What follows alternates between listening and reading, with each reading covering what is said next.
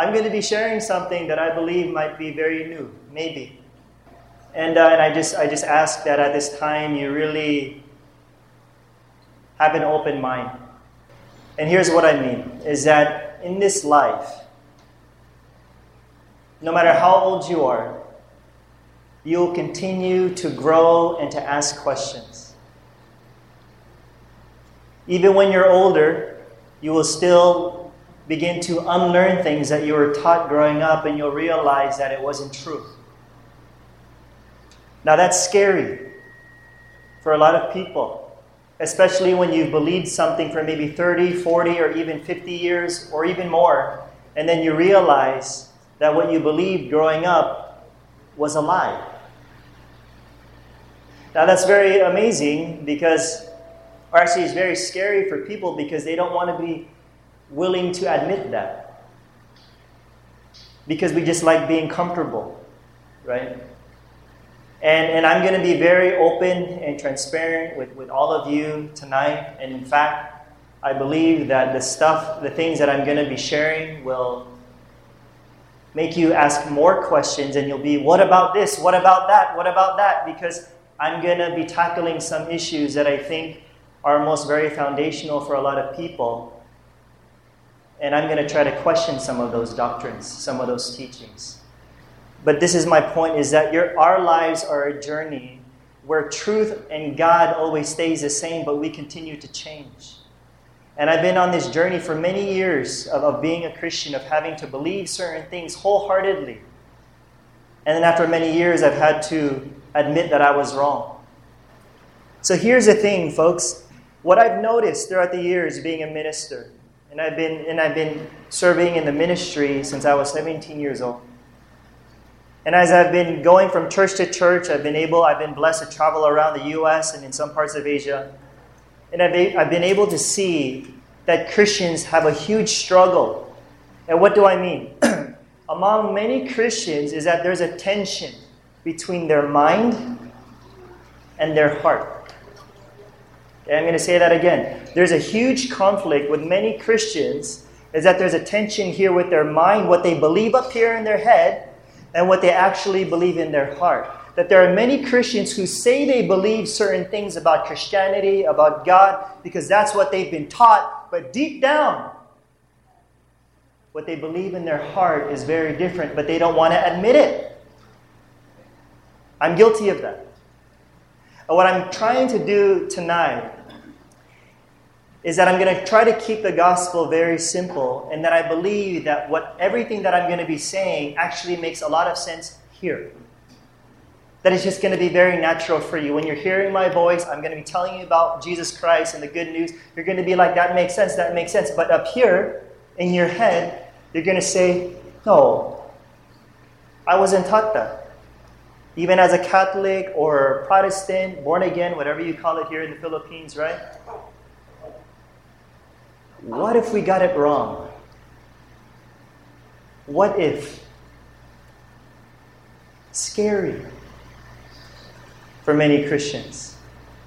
And I've noticed, especially here in this country, at times, we're afraid of questioning because of the authority, right, that we have in our culture, when many times that's why people can abuse their authority, because their members or their congregation are not willing to question or speak up. They're willing to question here, but they're not willing to speak up and to say something about it. And so now you know why I get in trouble here in the Philippines, right? Because what I want to do is that I want to get to the core of what really is the good news. And from what I've been taught in the church, from pastors, what I've heard growing up, it's not good news. In fact, many times I would go from service to service, and then I would go home, and I would end up feeling worse. Because I would end up feeling like I'm not good enough, like I'm not serving enough, like I'm not pleasing God enough, like I'm not reading my Bible enough. And I get very, very tired. Can you guys agree? Yeah? Some of us are too scared to admit that, right? Folks, the gospel is very simple. And what many people have done, including myself in the past, is that we complicated the gospel. And I believe that the gospel is so simple. I could go out to one of the kids on the street and they would understand the love of God, the true gospel. But many times we have this whole version of this is the gospel. God's like this, you're like that, you're separated from God. And we complicate the gospel and we teach things that we know deep down in our hearts it's not true. Now, I am very encouraged that more and more people are getting a hold of what is called the radical grace message. Right? Are you familiar with that language, radical grace message? Now, I'm aware that once you start getting into this radical grace message that emphasizes on the finished work of Christ, right? The finished work of Christ, all of a sudden there'll be all these other Christians that will be attacking you, saying you're going too far, that you're becoming extreme. That's extreme grace. Here's what I think, that there's a lot of grace teachings out there that I've seen that they're preaching about the finished work of Christ. And personally, I believe they haven't gone far enough. So if you think that what you've heard is already radical, let me mess with your minds a little bit more. Okay, let me challenge you a little bit in your heart. And I can almost guarantee you it makes sense here. It'll really make sense here. And that's the thing. You know, my wife went to Smoky Mountain a couple months ago, and she helped out at the relief effort, you know, for the typhoon that hit, a couple weeks ago, a month ago. Do you think those children that lost their homes or they grew up in poverty, do you think they understand the radical grace message? But imagine if you're only saved if you believe in the radical grace message. I've had many people ask me, Josh, you know, we've had these transitions from legalism to grace, but we've always believed in God, but were we only saved when we believed in radical grace? Do you see the question, where it's coming from? Imagine if you were only saved by believing a particular doctrine or a teaching called a radical grace message. Majority of you weren't even saved until maybe 4 years ago. And if you didn't believe in the radical grace message and you didn't believe in the right gospel or the true doctrine, you'll be going to hell. You see how scary it is when we emphasize belief, belief, belief, belief, belief? Now here's where I really appreciate a lot of the grace teachings out there, is that I do believe they've taken it a step further. What do I mean? That before, dati, you'll notice that among a lot of what we call evangelical Christians, even in America, they would say you are saved by faith. Of course, grace through faith, but you still have to do something in order to become holy and righteous and pleasing to God and forgiven, etc., right? Now, the grace preachers took it a step further. It's a big step, and I applaud them for that. They took it a step further and they said, No. You don't have to do any of those things to become holy or righteous or pleasing to God. All you have to do is believe.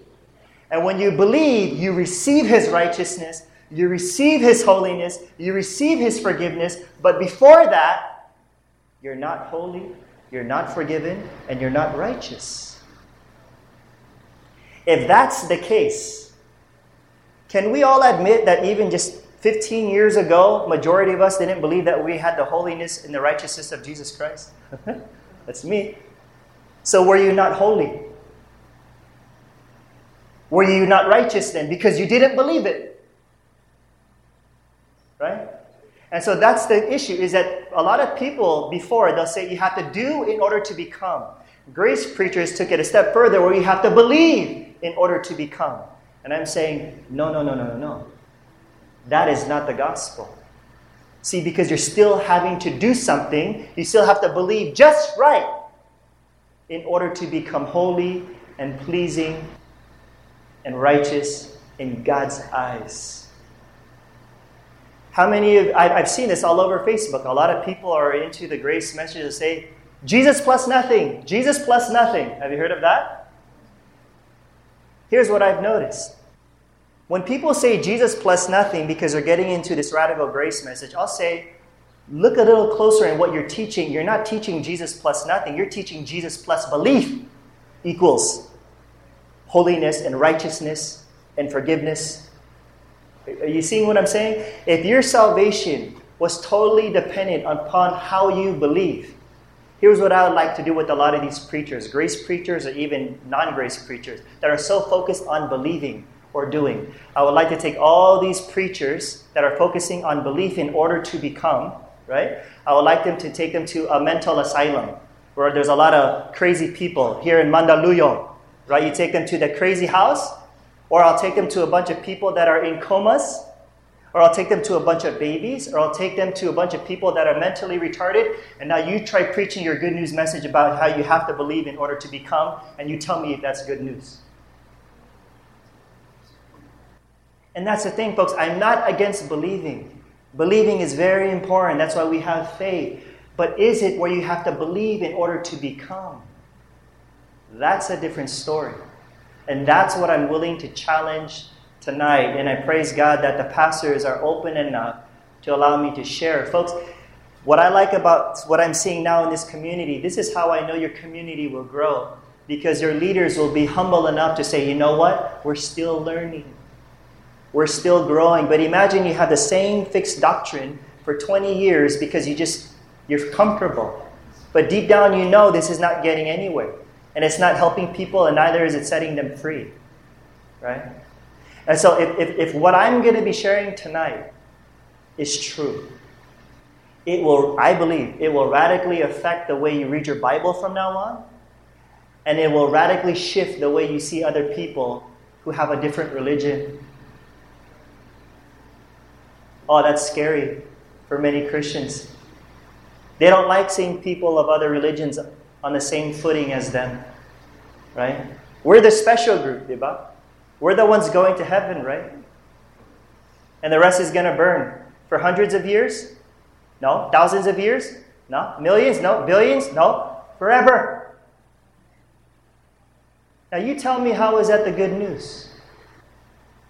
Oh, you have to believe in Jesus, Josh. I don't deny that. But look how many denominations that we have that believe in Jesus Christ. We have 30,000 plus denominations and sects, groups, that some of them believe that they're the only group that's going to heaven. You see how complicated we've made the gospel? You see how complicated we've made it on how you have to believe in Jesus? Which Jesus? The angry Jesus? Or the forgiving Jesus? That even Christians are debating with each other the way Jesus is lying. I could pull aside maybe 5 people from the room. I'll say, please explain to me Jesus Christ, His divine nature, His human nature, His incarnation. I want you also to explain to me the atonement. You know what's going to happen? I'm going to get 5 different answers. Who's saved now? Because these 5 Christians can't even agree with each other. Or does your salvation have nothing to do with you believing and have everything to do with Christ? Oh, that's a huge shift.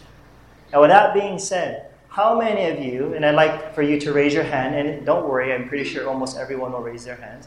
How many of you have experienced rejection before? Raise your hand. Okay?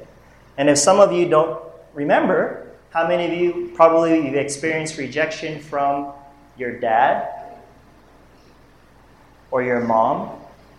Like maybe your parents were there in the home, but they're not really there for you, right? And then you feel like you always have to prove something to your parents because you don't want to feel rejected by them, right?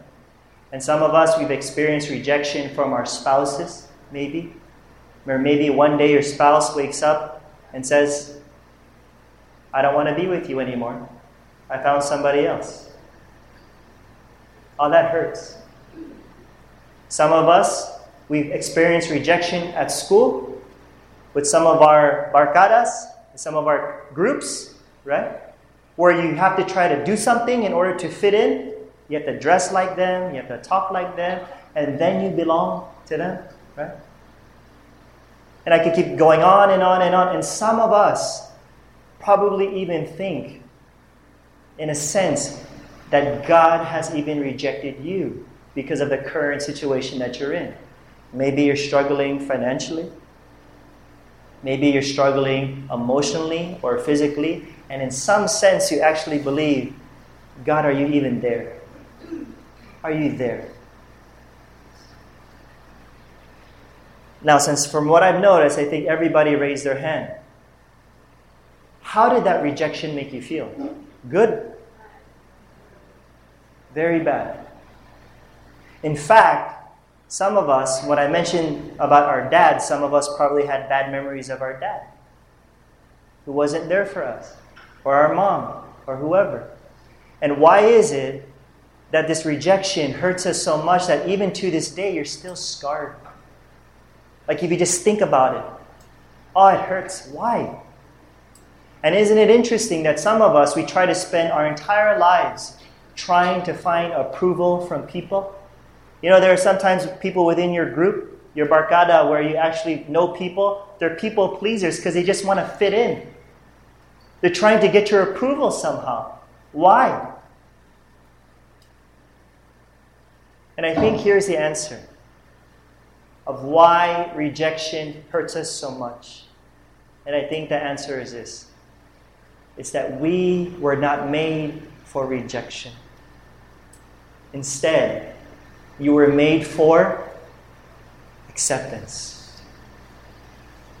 You were made to be accepted. You were made to belong. Amen? Now let me confuse you right now. Okay? I want you to imagine that there's an orphan. And then you go up to this orphan, or I go up to this orphan, and I say, you know what?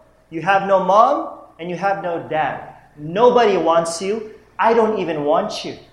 If you tell that to a little orphan, how will that orphan feel? Good or bad? Bad. Here's a very important question. Is that love?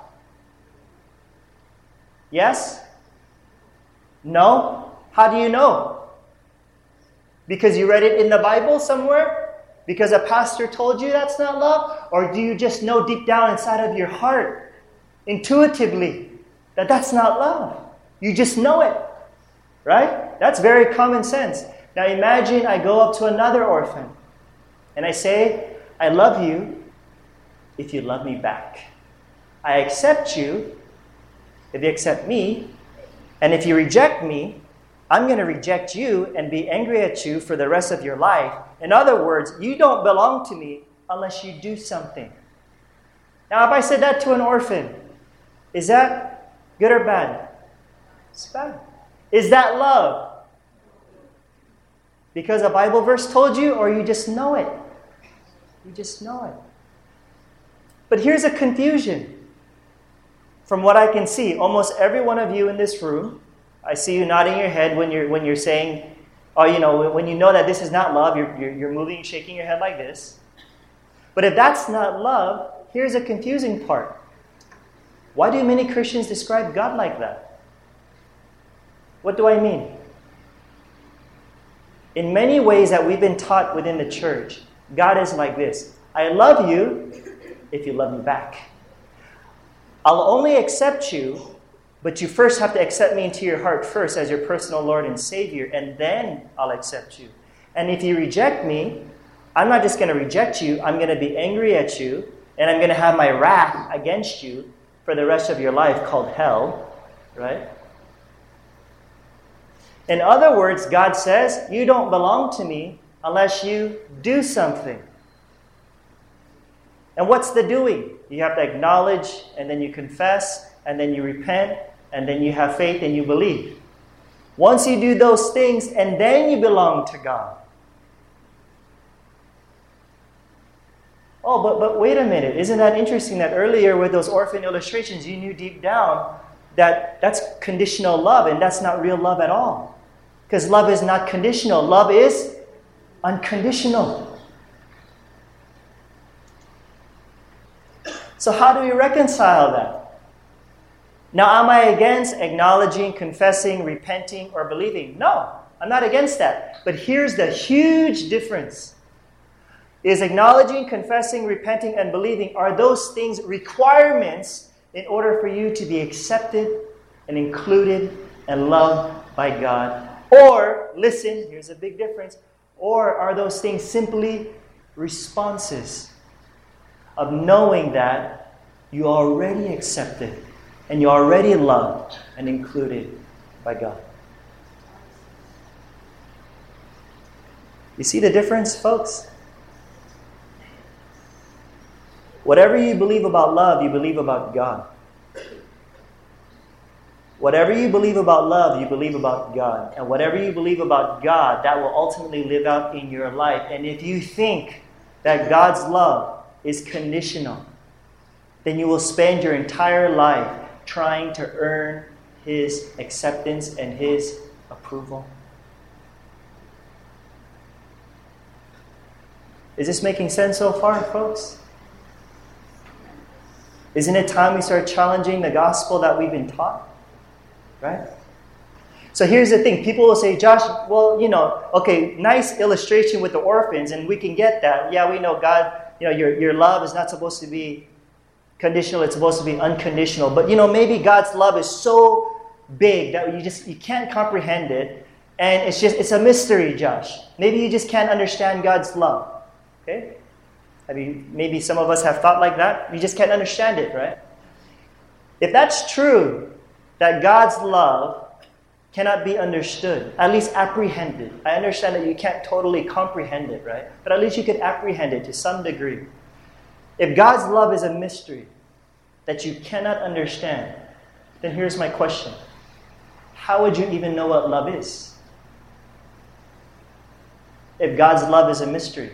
Doesn't the Bible say that God is love? And doesn't the Bible say that we are to love others the way God loves us? And if God loves us conditionally, guess on how we would be treating people now? Parents. I'm sure there are parents here and some of your kids are here. Would you tell your child, I love you only if you love me? Or accept you? Do you only accept your children when they accept you? Do you only love your children when they obey you or they have the right belief or perception about you? Or do you just love them? Now, some parents will reject their children, right? It happens in broken homes. But we know deep down that that's not love. We know deep down that God's love is unconditional, whether you believe in it or not. See, I love my wife. They were asking me earlier when we got married, if I love my wife unconditionally and she doesn't believe it, does that change the fact that I love my wife unconditionally? But imagine if it did. It depends upon you believing it in order for it to be real. Oh, that's sad. Because you have to get your doctrine right in order to be loved by God. Wow. Now here's what I want to tell you now. I want to tell you the truth. That right now, at this very moment, in spite of what you've done in the past, you are accepted by God. Now. Right? You can clap to that, right? Why? Because that's love. What if somebody doesn't ask Jesus into his heart? Is he still accepted by God? Yes!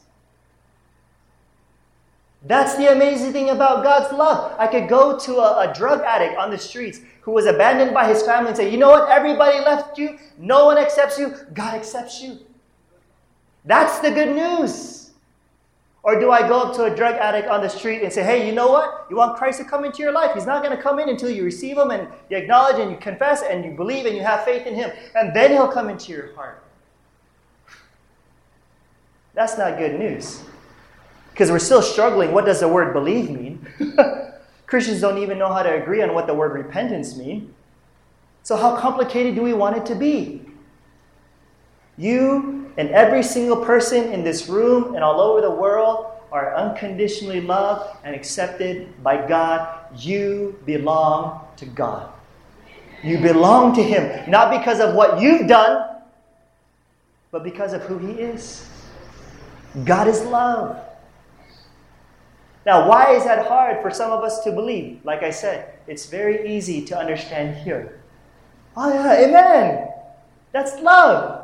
But it's very hard to understand it here. Because we moved away from the whole, okay, I don't have to do anything, right? But some of us, we're still stuck on the believing though.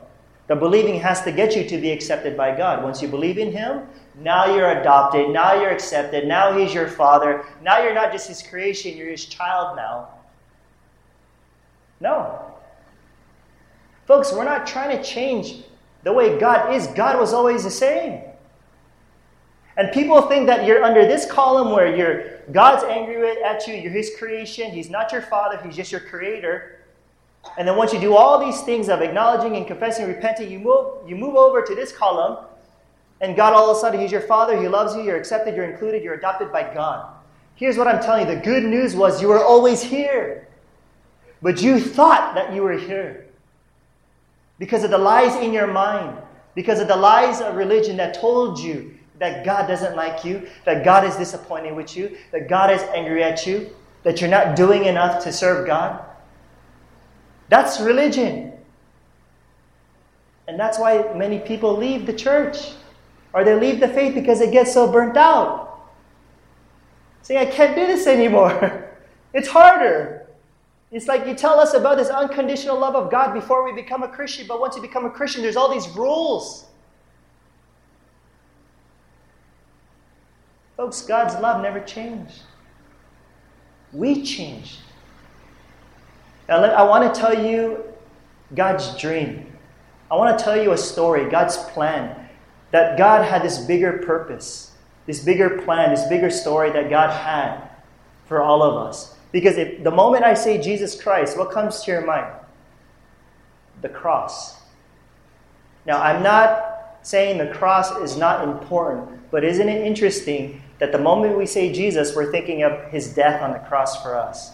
Did you know that death and resurrection on the cross was just part of this bigger plan that God had, this bigger picture that God had?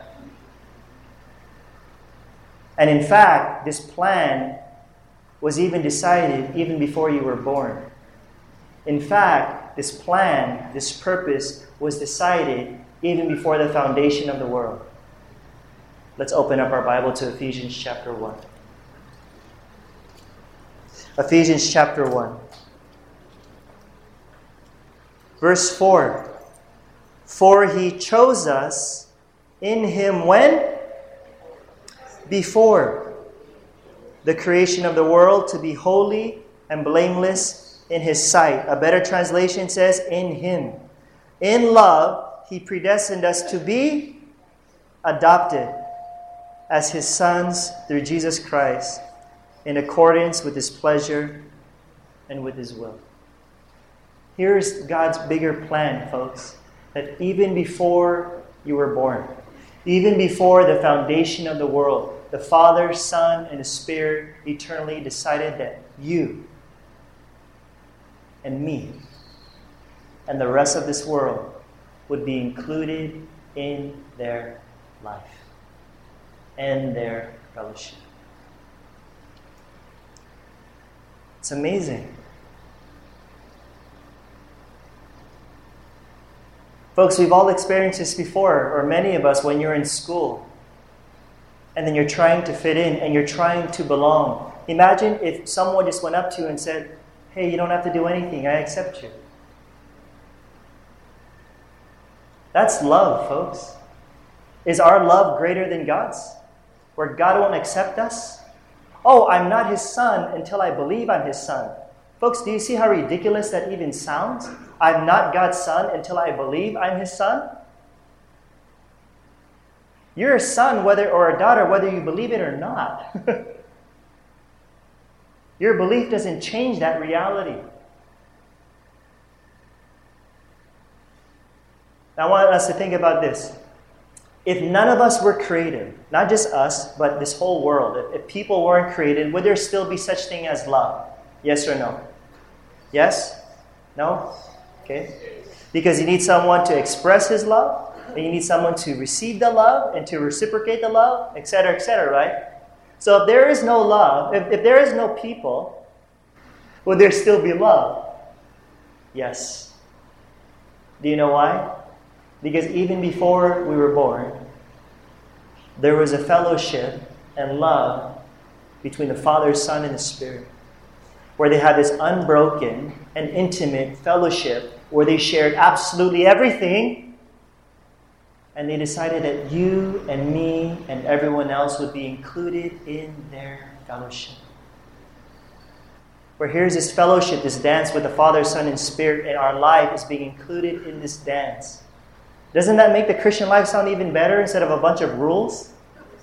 But now you're participating in this divine dance with the Father, Son, and the Spirit, who included you, who adopted you before you even did anything. Because that's just what love does. They'll say, you belong to me. Amen? I'm going to challenge one of the biggest lies that I think is being taught in the church today, that I think this might be kind of new, so I'm going to ask that you pay attention. One of the biggest lies being taught in the church today is this, that you were once or you are separated from God. That some of us will actually believe now as Christians you can still be separated from God.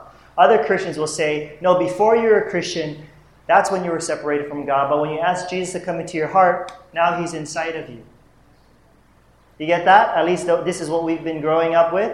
I was doing a teaching the other day with some people, and this person said, I asked this person, when did you get saved? It's a tricky question, though, that I was trying to ask him. And then he said, well, I found Christ, and Christ came into my life when blah, blah, blah, blah age.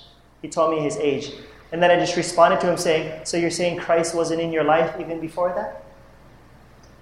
How do you think you even got to that point? As if Christ was not there, and then you ask Him into your heart, now He's there all of a sudden? Folks, you didn't find Christ. Christ found you. Christ already found you before you found Him. He's not waiting for you. Before He goes to you, He went to you already. He pursued you. Just like a shepherd to his sheep. When one of them is lost, He'll go get them. That's the heart of a father. That's unconditional love, exemplified in Jesus Christ. Now, I want us to think about this if this is true. Is it even possible? Answer this question for me. Can you be in a place where God is not? Okay, let me say that again. Can you be in a place where God is not? No. So how can you ever be separated from God? How many of you have seen the illustration of the two cliffs? Where there's one cliff here, and there's one cliff here, but in between these two cliffs is a huge gap. There's a huge chasm, right? Where you're separated from God because of your sin. So here's you. You're corrupt, you're dirty, you're sinful, and here's God on the other side of the cliff, separated from you because He's holy and He can't even look upon sin. You know, folks, we're hearing all these illustrations. We never even question it. Isn't that kind of sad if that's true? That here's you, that you're dirty, and God can't even look at you because you're dirty. What does that say about the love of our Father who's so full of grace? He can't even look upon you because of your sin. Wow. You see this, folks? And now, and what does God do? Because He loves us, according to this illustration. God sends His Son to what? Become this bridge. So you see this big cross right in the middle. But here's a problem. Even though there's this big cross that was provided for you, you still have to cross over. You're still not with God. You're still here. So you have to climb these steps. You have to acknowledge, then you confess, and then you repent, and then you believe. Ooh, now you're here with God because you took all of these steps. Folks, if God is here and you're here, you know what this says? If this illustration were true, you would be a God. Do you know why? Because all of a sudden, God's here, you're here, you can exist apart from God. In other words, you're self-existent. Okay, I'm not trying to be too philosophical here, but I hope you're getting the gist of what I'm saying. Right? Or how do people describe hell? Hell is eternal separation from God. Folks, if hell is eternal separation from God, then hell would be a God too, because hell could exist apart from God. Folks, no one and no thing can exist apart from God because in Christ He sustains everything. Even in the depths, David says, you are there. You cannot hide from God. You cannot be separated from God. Do you see this, folks? We follow these illustrations. And whether you know this or not, you know that illustration, it's actually pagan. It's not Christian. It's more Platonic, okay? For some of us that have a background in philosophy, it's more Platonic. It's more Greek. It's not Hebrew thinking, where I'm here, God's here. And you're not in union with Him until you do all these steps. Folks, you were never separated from God. Oh, but wait a minute. The Bible does say in the New Testament, under the New Covenant, now I know this is a New Covenant church, you guys focus on the New Covenant. So there's a verse in the New Testament that says that you were separated or you were alienated and enemies of God in the New Testament. And guess where it's found? Colossians 1:21. But guess what it says? Is that you were alienated or separated and enemies of God. Where? In your minds. In your minds. You could read it there. Okay, and some translations are better than others, but it was talking about how you were separated and alienated from God. Not a literal separation, but you're separated in your mind. You thought God was far from you. You thought He was angry at you. You thought He was disappointed with you. You thought He was against you. You thought that you were enemies. But the Bible says that's all in your mind. You were always His child. Always His child. But because of our mistakes, because of our bad behaviors, or what you call sin, it blinds us. And we project that brokenness, that anxiety, we project it onto God. Diba? Right? Some of us, when we do something bad, we get embarrassed. We don't even want to talk to God for the rest of the day. Right? And all of a sudden you think, oh my gosh, I'm a Christian. God's probably very upset at me. I can't even talk to God. I'll wait till tomorrow morning. That's like me. Right? Or I go somewhere. When I was a teenager, I would go to a place I'm not supposed to go to, and then I drive home. I don't talk to God at all because I'm too ashamed. Because I think God is so disappointed in me that it's like God doesn't even want to look at me because I'm such a letdown or a failure. And I'm telling you, folks, that is not the God revealed in Jesus Christ. That is the God in our minds. That you were never separated from Him. It's all lies. Separation is an illusion. It's an illusion. Now you could just, I don't know if you've heard this before, but just yell it out. The first thing that comes into your mind. How many sins does it take to become a sinner? Yell it out. 1. I know you're doing that as a joke. What? How many sins does it take to be a sinner? 1? 0. Why? When was the last time you asked Adam into your heart as your personal condemner in order to be a sinner? Did anybody do that? No. You didn't do anything to become a sinner. You didn't have to even believe that you were a sinner. You were simply born a sinner. Now, what must you do in order to be holy and righteous and pleasing? Typical Christians will say, you have to live well. You have to live a righteous life. You have to obey the law. And then other grace preachers will say, you don't have to do any of that. You have to believe. And I'm still saying, no. Take it a step further. You don't even have to believe in order to become those things. Because if you have to do something, whether it's good works or belief, then Adam's work is greater than Jesus Christ.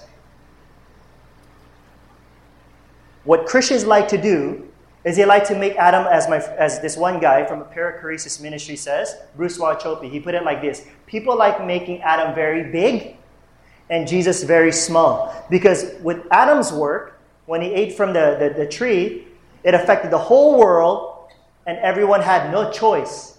You were affected whether you believed in it or not. But then all of a sudden, God in Christ, who's very smart because He's God, comes in Christ, dies on the cross, to try to save the whole world, but yet only a few make it because they didn't believe just right.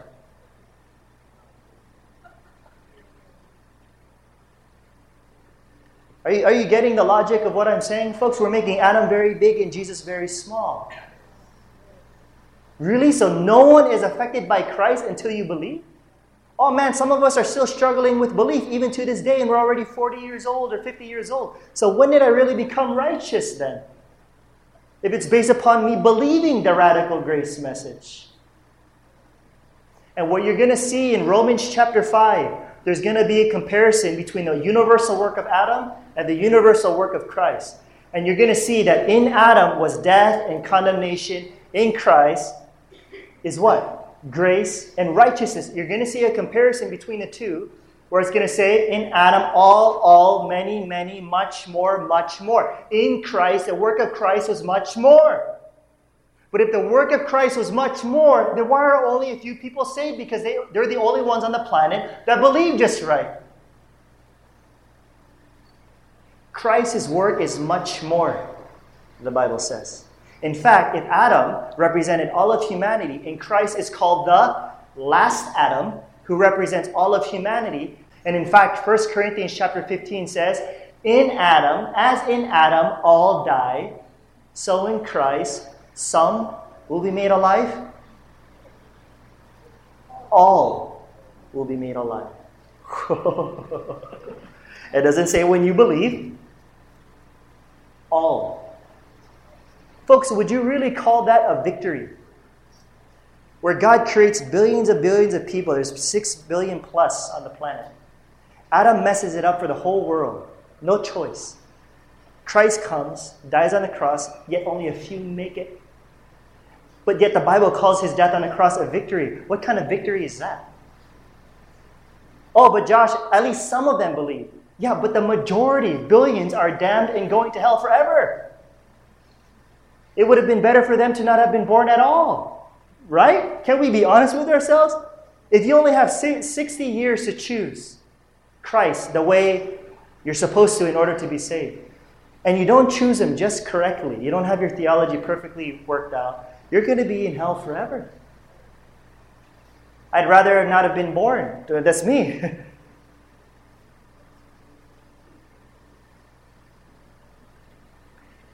If we are in union with God in Christ, and that we were never separated from him, whatever happened to Jesus happened to us. Right? Because we are in him. All of humanity, not some, not those who confess and believe and repent, all of humanity. He's the last Adam. Whatever happened to Jesus happened to us. So, now follow along, when Jesus died, what happened to all of humanity? All of humanity died with him. When Christ resurrected from the dead, what happened to all of humanity? All of humanity resurrected with him. And then when Christ ascended to the right hand of the Father, what happened to all of humanity? All of humanity ascended to the right hand of the Father, whether you believed it or not. And that's what I was struggling with when I was into the radical grace message, because I'm like, all right, so when did I actually die? And people say it's when you believe. So really before that, I was God is against me and I'm not his child. All of a sudden, all those things. And then when I believe, oh, then I died, then I rose with him. Or did that happen 2,000 years ago in Christ? So Josh, what are you saying? If everybody rose with Christ at the resurrection, are you saying that everybody is born again? Yes.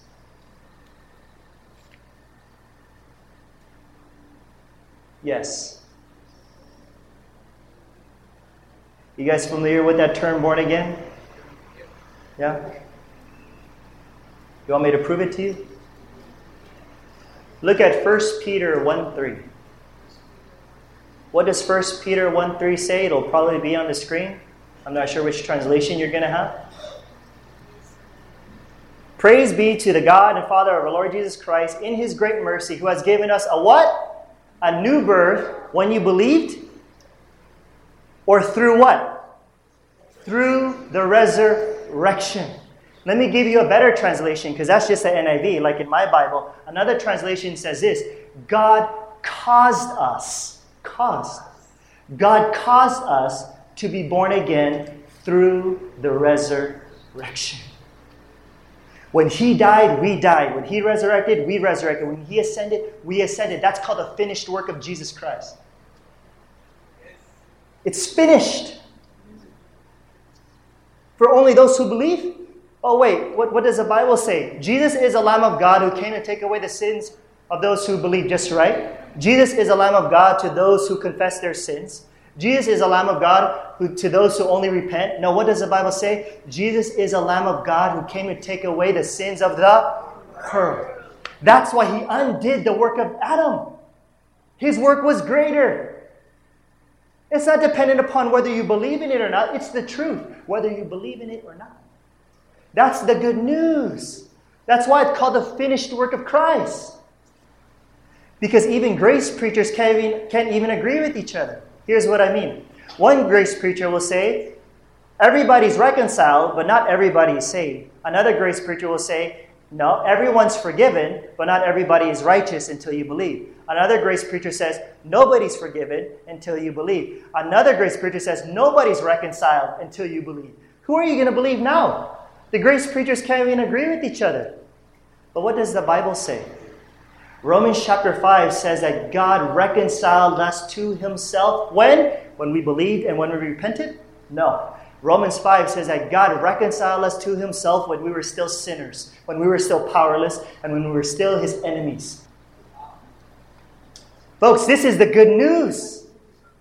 But what we like to do, we like to chop it up. No, you're not forgiven until you do that. No, you're not reconciled until you do that. Folks, this is the finished work of Jesus Christ. Jesus said, it is finished. It's done. I did it. I undid what Adam did to all of humanity. And my work is greater. And the work that I did, Christ is saying, please the Father, because I redeemed all of humanity and undid the works of what Adam did.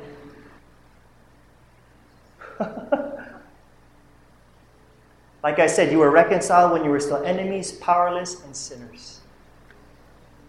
You had no choice. Oh, but Josh, what about your free will? Your free will is this. Now that you've been redeemed and reconciled, you have a choice whether or not you want to participate with God now. I've had people say, Josh is preaching a message where it's like God is raping people because you have no choice. He just gave everybody new life. Hello, do any of us tell that to our moms who's given us birth? Mom, you didn't give me a choice to be on this earth. You violated my free will. No, your mom and dad just made you. And in fact, that's what Christ did. He took fallen humanity, buried it, resurrected, and gave us new life without our permission. And we should be very thankful for that. So yes, you have a choice, but it's not to become saved, but it's whether or not you want to recognize a God who saved you. You see, because I was taught the gospel like this. When you're drowning in the ocean of your sin, then God, because he loves you, he throws you a lifesaver. You guys know what a lifesaver is, right? He throws you a lifesaver in the ocean, but because you have a free will, you have a choice. Jesus is your lifesaver. You have a choice to grab onto that lifesaver. That's how we present the gospel, right? You have that choice. Salvation is merely provided for. That's the way it is, right? Now, let me tell you the real gospel. The real gospel is that you were drowning in your sin. You were blind. You were lost. God jumped in. He saved you. And now it's your choice whether or not you want to wake up and you want to thank the one who saved you. You see, because the gospel, folks, it's not an invitation. We preach it like it's an invitation. It's not an invitation. It's a declaration saying it is done. It is finished. Believe the good news. Christ in you, the hope of glory. He's already there in your heart. It's just your choice whether or not you want to realize that and wake up. But he's always been there. Wow. See, what people have done, which I think is a huge mistake, is that they've taken that term born again in John chapter 3 with the story of Nicodemus. You're familiar with that story? What must I do to enter to see the kingdom of God? Jesus says you must be born again. So what Christians have done throughout history, they've taken that term born again and they said, okay, whenever you ask Jesus into your heart, now you're saved and now you're born again. Boom, that's when you're born again. The Bible doesn't say that, folks. When were you born again? 2,000 years ago, when Christ died for the whole world. You were risen with him. Now, when you ask Christ into your heart, whatever plus years ago, whatever it may be, I don't deny that you experienced something. Some people have said, 20 years ago, I asked Christ into my heart at a gathering, and I felt so much love. I don't deny that. That's called the work of the Holy Spirit in your heart. Your experience was real, but your understanding of it is pagan. Do you see that, folks? Because Christ was always in you. Always. So it's very real. And that's why we see, look, folks, check this out. The Bible even says, God is a Savior of all men, not some. 1 Timothy 4:10. God is a Savior of all men to those who believe. That's what we would think it would say. The Bible says in 1 Timothy 4:10, God is a Savior of all men, especially to those who believe. Why? Because He objectively saved the whole world. But you'll experience that reality when you start to believe. Let me break it down for you. There's this objective reality and a subjective experience. The objective reality, Christ saved the whole world. Subjective experience is when you believe. If I love my wife unconditionally, that's an objective reality. She doesn't have to believe it. But when she believes that reality, what happens to her? She starts to experience. Folks, Christ did not potentially save you. How silly does that sound? He did. If you're drowning, here's a lifesaver. He doesn't potentially save you. Christ saved you. Believe the good news. Is this a stretch? Okay. Praise God. So I hope this is challenging some of us. And folks, it's okay to wrestle with these things, because imagine if what I'm saying is true. You're okay because you're saved. But if what I'm saying is not true, and it's dependent upon your theological belief of how you understand the finished word, you're not safe. Because you better make sure you got your doctrine right in order to be saved and not go to hell for all eternity.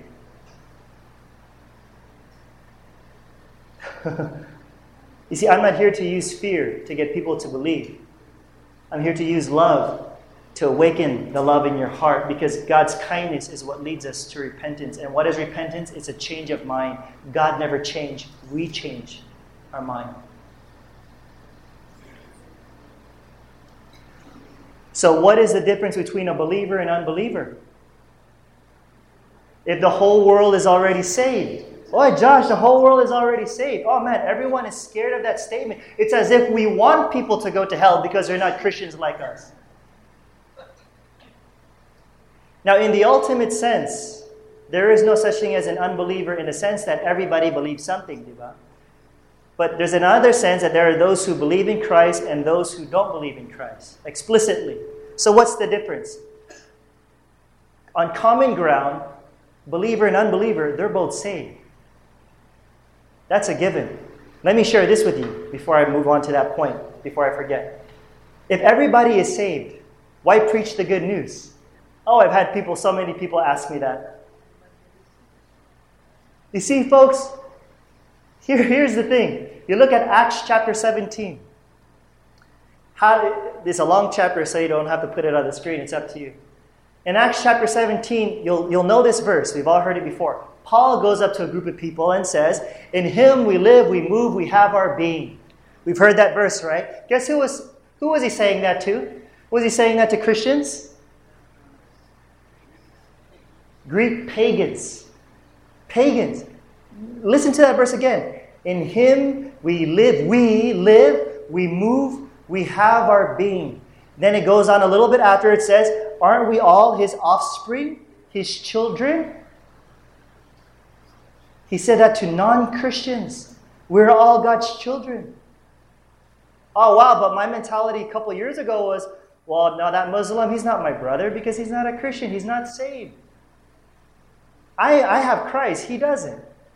In Him we live, we move, we have our being, and we are His offspring. He said that to pagans. And guess what?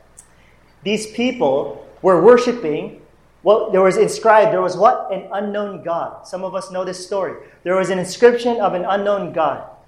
Now, what did Paul say to these people who were worshiping this unknown God? Did Paul go up to these people worshiping this unknown God and say, hey, you're believing the wrong God? All of you, right now, you're all going to hell forever. Did he say that? What did Paul say? The one that you're calling the unknown God, let me declare him to you now.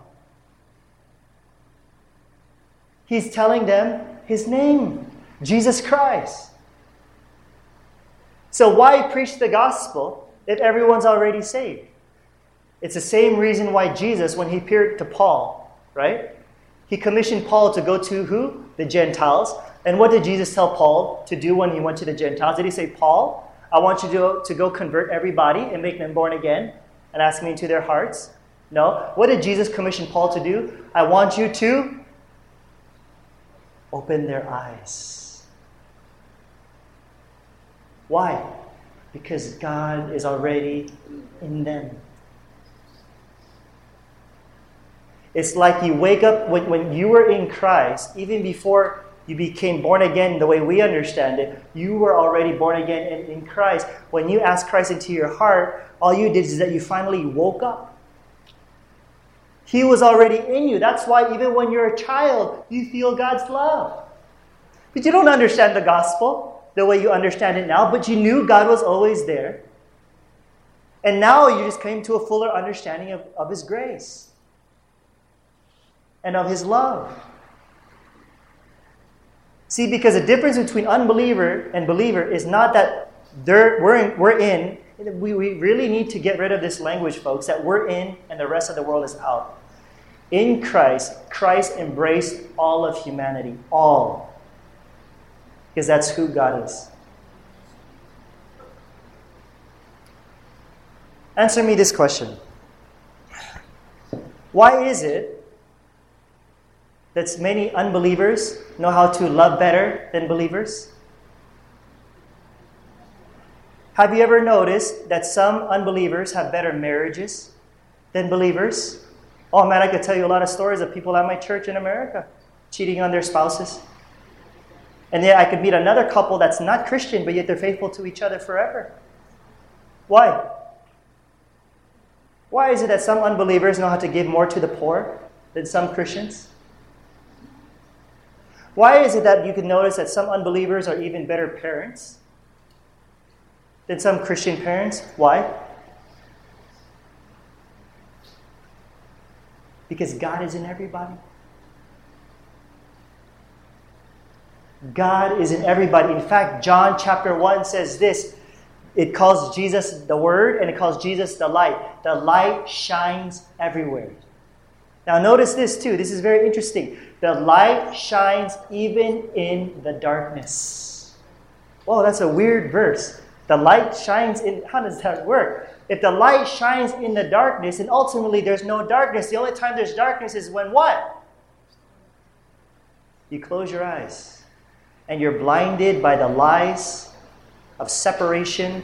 God's angry at you and all those things. And you choose to live according to your own vision and your own will. But when you open your eyes to the goodness of God, you won't be forced to love God. You're just responding because we love Him, because now we already recognize that He first loved us. Ooh. Folks, if your belief system is what determines if you're saved, many of your relatives are in hell right now.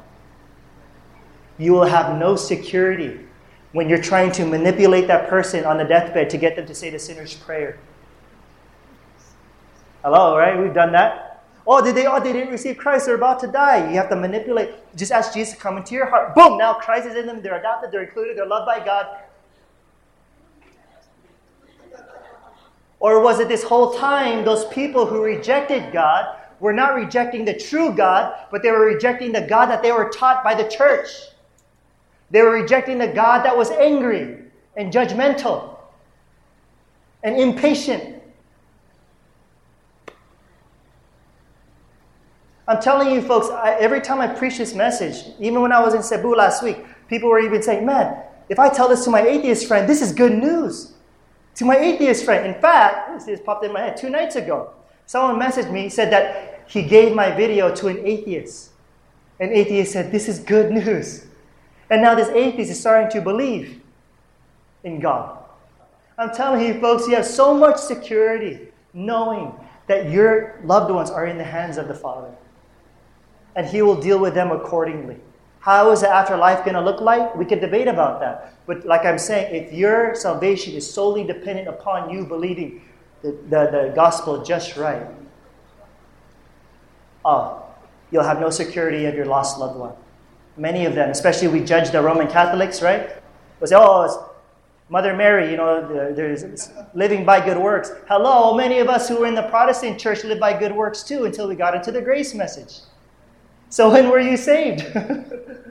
And we accuse people for living in legalism when you could find many Christians living in legalism too. We just don't call it the Mother Mary. We don't call it the Rosary. We call it devotionals. If I don't read my Bible today, God's not going to bless me today. Look, folks, that's called law. Folks, this is the goodness of God. That God has given everybody new life. And I know this is going to be kind of a shocker when I say this. It was never about establishing one right religion. Okay, let me say that again. It was never about establishing one right religion. Did Christ come to bring religion? No, in fact, in my opinion, He came to destroy religion. I don't think Jesus said, hey guys, when I go to heaven, I want you to name a religion after me called Christianity. What's funny, folks, is look at all the Christians that can't even agree with each other. There's this church here. You'll find another church down the street that's more conservative. You'll find a Pentecostal, then you find conservative, then you find Presbyterian. We can't even agree with each other. It's not about a right religion. Christ came to reveal the heart of the Father. And there are many people that are in other faiths, I believe, that are worshiping a being, and they don't really know that His name is Jesus Christ. But they're calling it another name. But yet we're so quick to damn them to hell. When we look here of these people worshiping an unknown God, and Paul said, let me tell you His name now. Folks, there's this story. One of my favorite stories is by Tony Campolo. He's a well-known evangelical guy in the States. He has a friend who is a Baptist missionary who went to China, and then he met a Buddhist monk. Now, do Buddhists believe in Jesus Christ? Yeah, from what we know, right? They're not. They're not Christians. This Baptist missionary goes to China. He meets a Buddhist monk. He opens up the Bible to him, starts sharing to this Buddhist monk about the ways of Jesus Christ. And as he's sharing, the Buddhist monk just starts weeping and weeping and weeping and weeping. So the Baptist missionary stops. He says, okay, do you want to accept Christ as your Savior now? You know what the Buddhist monk said? Accept Him as my Savior. I've always known this Jesus. You just told me His name. And you told me about His resurrection. And you told me about His death. And while you were speaking and sharing to me, I kept hearing His Spirit within me kept saying, He's speaking about me, He's speaking about me, He's speaking about me. Folks, God is alive and well in many people and in many places we can't even imagine. And that's why I look at many people now of other faiths. And I look at them and I see God in them now. I'm not saying believe whatever you want. We have to believe the truth. But just like a Muslim has false beliefs, so do you as a Christian. And it's all about a journey in this life of learning and unlearning, learning and unlearning, and discovering the true heart of our Father. And many Buddhists understand love more than Christians. Just look at these people who live in peace when us Christians in America want to bomb other people who don't believe exactly the way we do. You tell me who's exemplifying more of love. Gandhi exemplified love more than Christians. Gandhi didn't have a problem with Jesus Christ. He says, it's the Christians that I'm having a problem with because they don't look like Jesus Christ. But yet he followed the Bible probably way more than many Christians. Folks, it's not about knowing the exact name, Jesus. Do I believe in Jesus? Absolutely. But if it's all about, you have to confess with your mouth. If you don't confess, you're not saved. What if you're born mute? Or if you lost your voice? Are you not saved? I mean, if you want to take it literally, right? Folks, wherever there is love, there is God. And you'll find that in many humans that are Christian and non-Christian and atheist and agnostic. Whenever there is love, there is God, but many of them just don't know His name. And the gospel and the good news is to tell them His name, that they've been accepted and already included by the love of the Father. Is it shaking some of us? Okay. It's scary, right? It's scary for some of us, but it's also very liberating. Because some of us have to shift a lot of our preaching and theology now, right? That's what happens, right? And tell me, folks, are some of you familiar with our ministry? Yeah? Okay, what happens is that I've been preaching radical grace for maybe 3 or 4 years. Then I started getting this revelation. I'm like, oh my gosh. I took almost all of my sermons down from the internet. But you know how hard it is when you already have this ministry that's already internationally known, and then people hear your grace sermons, and then you have another understanding of it now? Folks, I've had to humble myself. I redid my entire website. I took down my old sermons. And I said, I'm willing to follow where I believe the truth is. Now, you don't have to follow this, what I'm sharing now. But I can almost guarantee by the looks on many of your guys, this makes sense. But it's the teachings that we've had growing up that teaches us otherwise. Right? And I'm telling you, God is already inside each and every individual, that all they're doing is they're waking up from the lies. And I'm telling you, if we continue to teach that we're separated from God, I'm telling you, that's one of the reasons why there's so much evil in the world. Because we like this whole separation idea. I'm different from you. You look different from me. We're different. We're separate. We're in. You're out. God's for us, but He's against you. We're the right religion. You're the wrong religion. And when we have this separation mentality where God is far, and we feel so abandoned, we feel like God is angry with us, we feel like we're not we have no worth. You know what that does when you feel abandoned? It makes you do a lot of stupid things. But if you could tell somebody that God is already in them. I've had many Christians, Facebook, you guys know Facebook, right? Even the adult, some people, they message me on the internet, okay? They Facebook me and they say, Josh, I want to draw closer to God. What do? I feel so ashamed. If they only knew. The Bible says that you are in Him and He is in you, and you are now seated at the right hand of the Father. How close do you want to get, folks? If you only knew the truth of who you are. That your believing doesn't get you to become. You already became because of the finished work of Jesus Christ. That's the good news. And we think of the story of the prodigal son. We're all familiar with that story. I like calling it the parable of the loving father, because I think the focus more is better when you focus on the father. There was a man who had 2 sons. One of the sons goes off. He squanders his wealth. He gets prostitutes. He does a lot of dumb things. What happens? There's a famine in the country. He gets hungry and he starts starving, and he's in a pig pen. So what does he do? He realizes that even his father's hired servants eat better than he does. So he says, you know what? I'm going to have a speech ready and go back to my dad and apologize so I can eat better again. So while he's going back to his dad, what does the Bible say? While he was a long way off, the father saw him. And the father walked to his son. The father ran to his son, threw his arms around his son and kissed him. Did he just get him any robe? He gave him the best robe. He put sandals on his feet. He put a ring on his finger. He got the fattened calf and he killed it, and they had a celebration. That is the heart of the Father, even after they messed up. It wasn't because he was obedient. This is grace. And the other brother was just like religion. Father, how could you do that? I've been so obedient to you. And what did the father say? Son, don't you know that everything that I have is already yours? But your brother was dead, now he's alive. Let's celebrate. And I believe that the true change, remember, he did not go to his dad because he was sorry. Why did he go to his dad when he was in the pig pen? It's because he was hungry.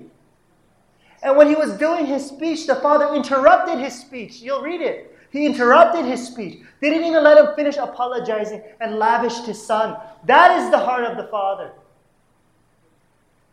And I believe that the true change didn't happen in the pig pen. Because like I said, he just wanted to go back because he was hungry. The true change happened where? In the Father's arms. When he already knew that he was already accepted and embraced by his Father unconditionally. And that's why I could go to anybody, even if they reject Jesus Christ. I will say to those people, God will never reject you. Even if you don't want him, he will never reject you. But here's why I encourage people not to follow their lifestyles of doing stupid sins and all those things. It's not because of fear, but it's because you're going to mess up your life. You're going to hurt your family. You're going to hurt yourself. You're going to have a lot of regrets. But I'm telling you, no matter what, you are unconditionally loved by God. Unconditionally. And if you could just let that settle in your heart, that you're unconditionally loved, I'm telling you, that's when things will change. That's when things will change. Like your name is Esther, right? Your name? What is it? No, it's Esther. Esther, right? You see, you know what's going on in her mind? She says, this guy is crazy. I know who I am. I'm not going to listen to this guy. Right? And that's the thing, folks. If we just knew who we were in Christ, we will ignore all the lies of saying you're ugly, you're not going to make it, you're poor, you're never going to make it, your kids are going to starve, you're a nobody, you have no future. When you ignore all those lies and you say, shut up, I know who I am. I'm loved by God. I'm accepted by God. Even in my mistakes, God's grace superabounds in my life, and I will get back up on my feet. And I will love God because he loved me first. You see, this is where I'll get a little bit more romantic or cheesy. Okay? Now, for some of us, like there are times, even with me and my wife, or some of us with you husbands and wives, isn't it wives, I'll speak to the wives now, isn't it wives that there are moments when your husband won't say a word, but your husband will just look at you, and without even him saying, I love you, or even saying anything, you look into his eyes, and all of a sudden you sense your worth. You feel valued by your husband. He doesn't have to say anything. He doesn't have to buy you anything, but because you know on how he sees you that you are loved by him. Folks, if we could understand how the Father sees us now, whether we've messed up or not, that he sees you now, whether you believe in it or not, that you are holy, that you are righteous, you are pleasing to him. I'm telling you, then you will find your self-worth. If I have 1,000 pesos, I drop it in the mud. If I pick it up, how much is it worth? Still worth the same thing. Just brush it off, clean it off. But many of us who have messed up or we have a past that we're so ashamed of, I'm telling you, you are not your past. You are not even your sin. That sin does not define you. God defines you. And you are his child. And isn't it interesting that if we think that we're the in-group and the rest of the world is lost, right? I want us to think about this. If the rest of the world is lost, if somebody is lost, what does that imply? It implies that the lost people have a home. They belong somewhere because they're lost. And they belong to someone. And when we preach the good news, we're speaking to a lost person and telling them that their home is with their Father. That the Father never left. In fact, when the son, the prodigal son, went back to the Father, was the Father no longer his Father? Was the son no longer a son and said, I can't believe you did all those things. You are no longer my son. Even in the midst of all of those mistakes, the son was still the son because his sonship wasn't based upon his performance. And just like whatever you do, it's not based upon your performance. You are still called son. You are still called daughter. And I've been preaching this message for about 4 years already, 4 to 5 years. And I've been called many things from other preachers. But you know what God calls me? Son. He calls me son. And I'm like, God, if they only knew. But it's okay. The Lord was reminding me just to be patient because I was there. Right? Like when this church got into Radical Grace, you were probably more on the legalistic side back then, like all of us were. And who says that we still don't got legalism in us here and there? Right? And so as we go along in this journey and we grow in grace, as we discover some legalistic attitudes and mindsets that we have, just let it go. Just let it go. Even if you've held on to it for 10 or 20, just let it go. Folks, the Bible says in Ephesians chapter 5 that you are dearly loved children of God. It doesn't just call you children. You are dearly loved. And one of my favorite books that I would recommend for you to read is called The Shack. Have you read The Shack before? This character, the protagonist, the main character, goes up to Jesus. And Jesus is expressing his love for everybody. So the character says, so does that mean that all roads lead to you? You know what Jesus said? Jesus said, actually, not all roads lead to me. In fact, some roads don't lead anywhere. What I do mean is this: I will travel any road to find you.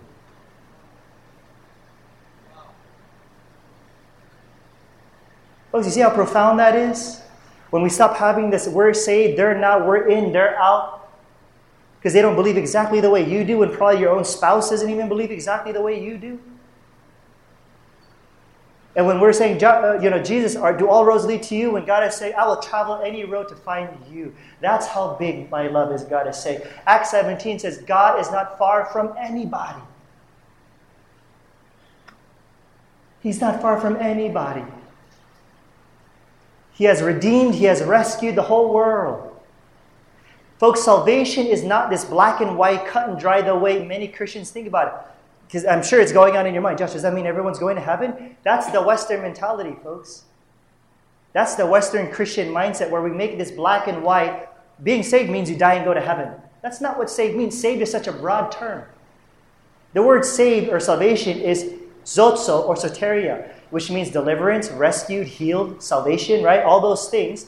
And so that's why you can see unbelievers experience prosperity. You can see unbelievers experience healing. I've heard some Christians say, no, it's all selfish though. They had to step on people's toes to get to the top. You know, it's like we really assume the worst in people. Man, I can tell you so many Christians that have done evil. Folks, people are able to experience God because God is in them. That's the good news for all of humanity. And if people want to reject God, they can. And the thing is that when you choose to live your own life according to your own will, that's not love. It will be a living hell for you here and now. That when you don't make loving choices, you will destroy your marriages. You will destroy your families. You will destroy your business. You will destroy your relationship. That's what bad choices are when you don't choose love. I was watching a sermon a couple of months ago of a famous pastor. I won't mention his name, but I was very upset with the way he was preaching this good news. He was hammering it into the congregation. He had the verses on the screen too. He says, if you don't believe in Jesus Christ, you're going to hell. Believe in Jesus Christ. It says it there. I am the way, the truth, and the life. No one comes to the Father except through me. We know that verse, right? So now I was watching this pastor get very passionate and angry, quoting the Bible in the book of John. I'm the way, the truth, and the life. No one comes to the Father except through me. I was with my wife watching this. I said, Remy, that's so interesting that people only focus on that verse. And then they forget exactly what Jesus said after that when He said, it is finished. Folks, is Jesus Christ the only way? Absolutely. But guess what? Here's the good news. He made the way. It's finished. This is the good news. And just to summarize, this is objective reality. God reconciled.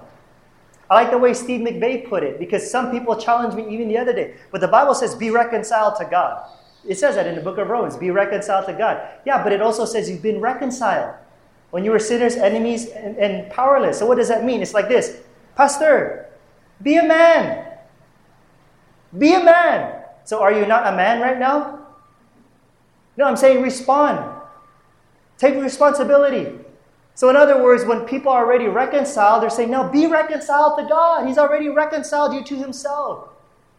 It's this divine dance among the Trinity that God wants you to participate in love and communion and intimacy. with the Father, Son, and the Spirit. That's beautiful. What God wants is for us to wake up and to participate and be awakened by this reality. Folks, I already showed you that verse. You don't need to convert anybody. If it was your job to convert everybody, we're all doing a bad job. Really. I shared this to someone the other day in Cebu. If you really believe if that person is not saved right now and they're going to go to eternal hell, let me emphasize that. Eternal hell for billions and billions, oh wait, not even billions, eternity. And if you really believe that deep down, that unless you share the good news to them, they're going to go to hell if they die tonight. Oh, you guys, we're all doing bad jobs. You should be out there sharing your gospel to every single person on the street right now because some of them might die tonight. If you really believe that those people who died tonight without Christ, they have Christ. You get what I'm saying, folks? Christ holds all things together. He was always there. All God wants now is to what? Participate. Know me. Know my heart, God is saying. But I'm there. Because God doesn't force himself on you. Love me, love me, love me, love me, love me. He's saying, I'm here. And here's one more challenge. You're going to go home and you're going to look in your Bible and there's going to be all these verses about how you are justified by faith. Did you know that more and more scholars now are being challenged by the way the Greek text is actually written? That they're actually saying that the better translation shouldn't be that we are justified by our faith. The better translations now, and more scholars are recognizing this, is that we are justified by the faith of Christ.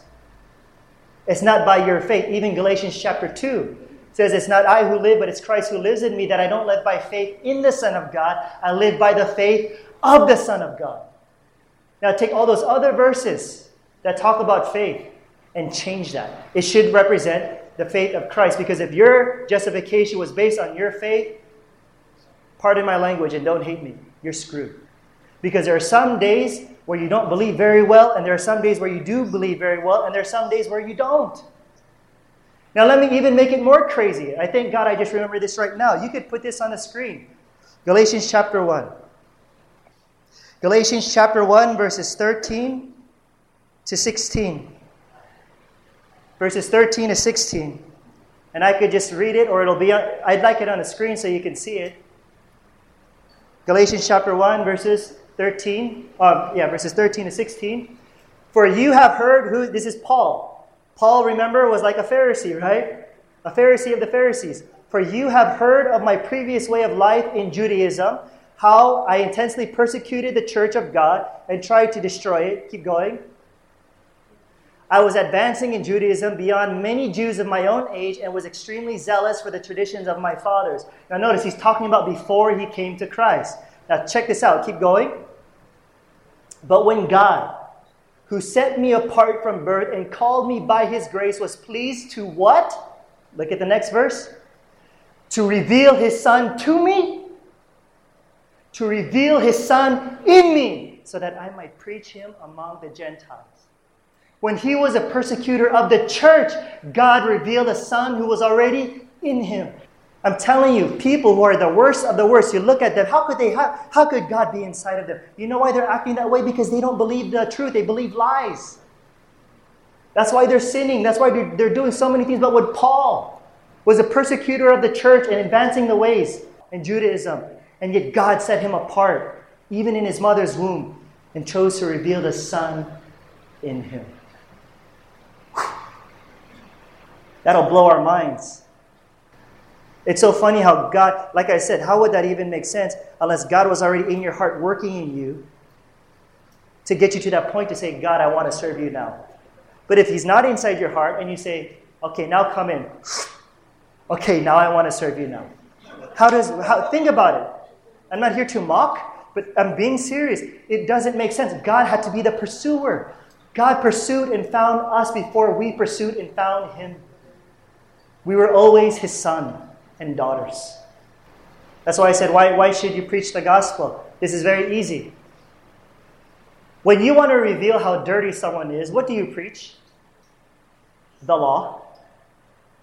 If you want to reveal who they are in Christ and their identity as sons of God, what do you preach? The good news. That's the Great Commission. It's funny because some people will say, Josh, why would I need to go to church and do all this stuff if everyone's already saved? Well, you're saved and you still go to church. You still obey and read the Bible because it's not about those things. I preach the good news because I'm telling you who you are, that you're not really Esther, but you know who you are, right? But some people don't know who they are because they think their identity is what they've done. But at the same time, even though you're believing this, you still have maybe a couple of dozen more beliefs that are false. So you're still growing. And like if we think born again is when you had this, I love God. Oh my gosh, He loves me. Folks, we have that the rest of our life. We should expect even when we're 50, 60, 70 years old, you will still wake up to the goodness of God because God's love was always much bigger than we'll ever imagine. So when we have these waking moments saying, oh my gosh, God loves me, I must be born again now. Wait till 10 years when you start studying more about grace, you'll wake up again and you'll be like, oh my gosh, God's love is even bigger than I thought. So am I born again now? You are always born again. You're just waking up all the time. But it's not like you're being born again and again and again and again and again. It just looks silly. You were born again through the resurrection. And so when people are always wanting to do altar calls and recommit their life, it's like they're getting born again a dozen times. No, don't get them to commit their lives. Don't focus on even committing your life. Know that Christ committed His life towards you. That'll wake you up.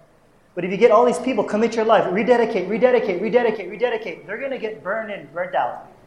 But if you tell them about how God is so committed to them and how He dedicated His life to you, even to the point of death, that should wake you up. That's a good God.